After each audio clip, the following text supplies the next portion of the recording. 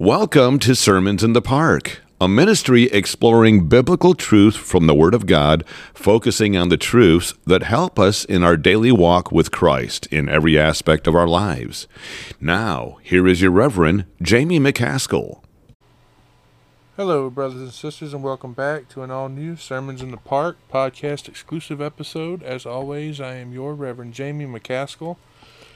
Now, last time, if you remember listening to the sermon, I said I was going to do 2 episodes about the devil. Well, the first one was yesterday, and like I told you yesterday, I thought I already did that one. I had it kind of tucked away in a folder, and I went to looking for my notes, and I was like, where's it? That's why you heard me on there. I was like, I know I had a second one. But last time we talked about the devil, we spoke about the fall, right? Specifically, when did it happen? But today I wanted to kind of talk about why. Now, as we go through this, you're going to notice a lot of this is me kind of speculating, as to what I think, maybe using a little bit of my imagination to kind of help along. But let's talk about why. Why did he believe that he would be able to attack and in doing so replace God as the ruler of the universe? So let's start off by looking at the verses in Isaiah chapter 14, verses 13 and 14. It says, "For thou hast said in thine heart, I will ascend into heaven, I will exalt my throne above the stars of God, I will sit also upon the mount of the congregation in the sides of the north, I will ascend above the heights of the clouds, I will be like the Most High." And then if we also flip to 2 Thessalonians chapter 2 verse 4, we read, "Who opposeth and exalteth himself above all that is called God, or that is worshipped, so that he as God sitteth in the temple of God, showing himself that he is God." So, did he honestly think that he had enough power to overcome and, yes, even kill the creator of everything, including himself? Remember, there were other angels as well. So that leaves the question, what did they do during the rebellion? And think about it. The angels, they saw God's power. They saw his limitless power when he brought the whole universe into existence just by his own will. We read that in Job chapter 38, verses 4 to 7. It says, "Where wast thou when I laid the foundations of the earth? Declare if thou hast understanding. Who hath laid the measure thereof, if thou knowest? Or who hath stretched the line upon it? Whereupon are the foundations thereof fastened? Or who laid the cornerstone thereof? When the morning stars sang together, and all the sons of God shouted for joy." You see right here, this act right here made everything possible. All of what you and I call space and time, right? But it also created all of the energy in it as well. We see that all the angels, right there, when they saw the power, they sang praises, they shouted with joy, as the verse says. You see, Lucifer, he rejected the truth.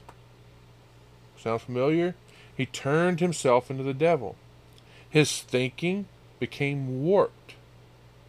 But he was not detached from reality, though, was he? He clearly understood God, everything, not only the lives of the angels, but he also gave them abilities and powers. Look at Colossians chapter 1, verse 16. "For by him were all things created, that are in heaven, that are on the earth, visible and invisible, whether they be thrones or dominions or principalities or powers, all things were created by him and for him." You see, Satan, he knew that his own power, his own authority, even though they were great, right? were limited. So, again, like I said, this is in my mind. There was no way that he was foolish enough to believe that him and the demons, those fallen angels that he had with him, had enough power to attack and conquer God. But there had to be something in his experience with God that led him to this attack, right? Trying to elevate his own throne above the others. Take a look at Isaiah chapter 14, verse 13. For thou hast said in thine heart, I will ascend into heaven. I will exalt my throne above the stars of God. I will sit upon the mount of the congregation in the sides of the north. After he was created, right? God blessed Lucifer. He gave him unique privilege. The unique privilege of being next to the throne of God as a covered cherub. Ezekiel 28:14. Thou art the anointed cherub that covereth, and I have set thee so thou wast upon the holy mountain of God. Thou hast walked up and down in the midst of the stones of fire. You see, Lucifer himself, he would have seen firsthand how God showed perfect love. He witnessed God's incredible generosity, his mercifulness, his gentleness, his meekness, his humility. Before he became the devil, Lucifer understood the selfless dedication of God enhancing, right, the existence of everything. Also, maintaining the greatest relationship with each and every one of them. You see, since Lucifer was a cherub, he would have upheld God's way as the one and only way to the greatest existence anyone could ever experience. It was when he was filled with his own vanity that he sinned. He turned himself into the devil. Ezekiel 28:17. Thine heart was lifted up because of thy beauty. Thou hast corrupted thy wisdom by reason of thy brightness. I will cast thee to the ground. I will lay thee before kings, that they may behold thee. Right? The devil viewed himself as great. And that is what led him to create a unique, and opposite way of thinking than what God gave him. It flipped his dedication from selfless love to only loving himself.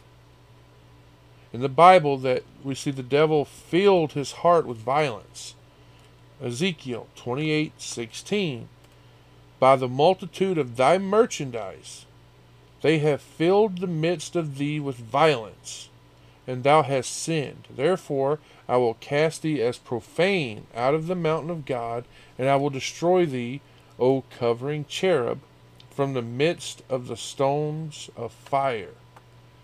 This right here is what led him to come to the conclusion, and this is my opinion, that God's love, which, remember, he saw firsthand, he saw it as God's greatest weakness.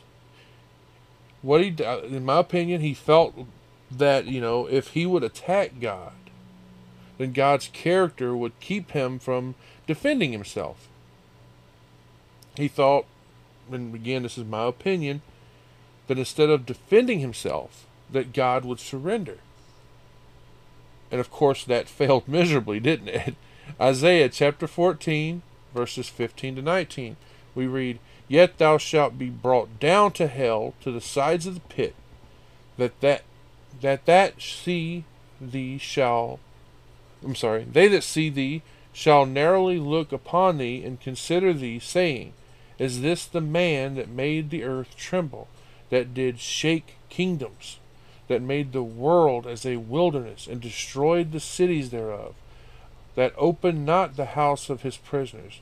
All the kings of all the nations, even all of them, lie in glory everyone in his house, but thou art cast out of thy grave like an abominable branch, and as the raiment of those that are slain, thrust through with a sword, that go down to the stones of the pit, as a carcass trodden under the feet. You see, his understanding of perfect love proved to be a fatal flaw. You see, God used his power to eject Satan and his army out of heaven, like we discussed last week, with the speed of a lightning strike.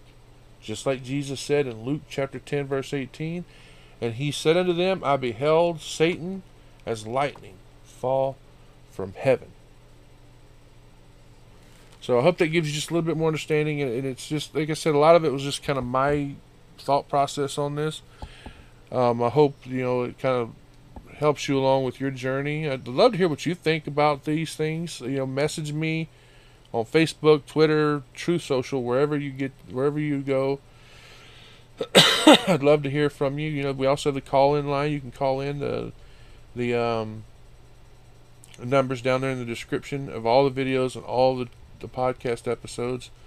The prayer line, where you can also leave messages about what you felt about the certain episodes. So thank you all once again, and I pray the Lord continues to bless you and keep you, and I love each and every one of you. See you here soon. You have been listening to Sermons in the Park with Reverend Jamie McCaskill. Be sure to follow us on YouTube, BitChute, and Rumble. And as always, thank you for listening.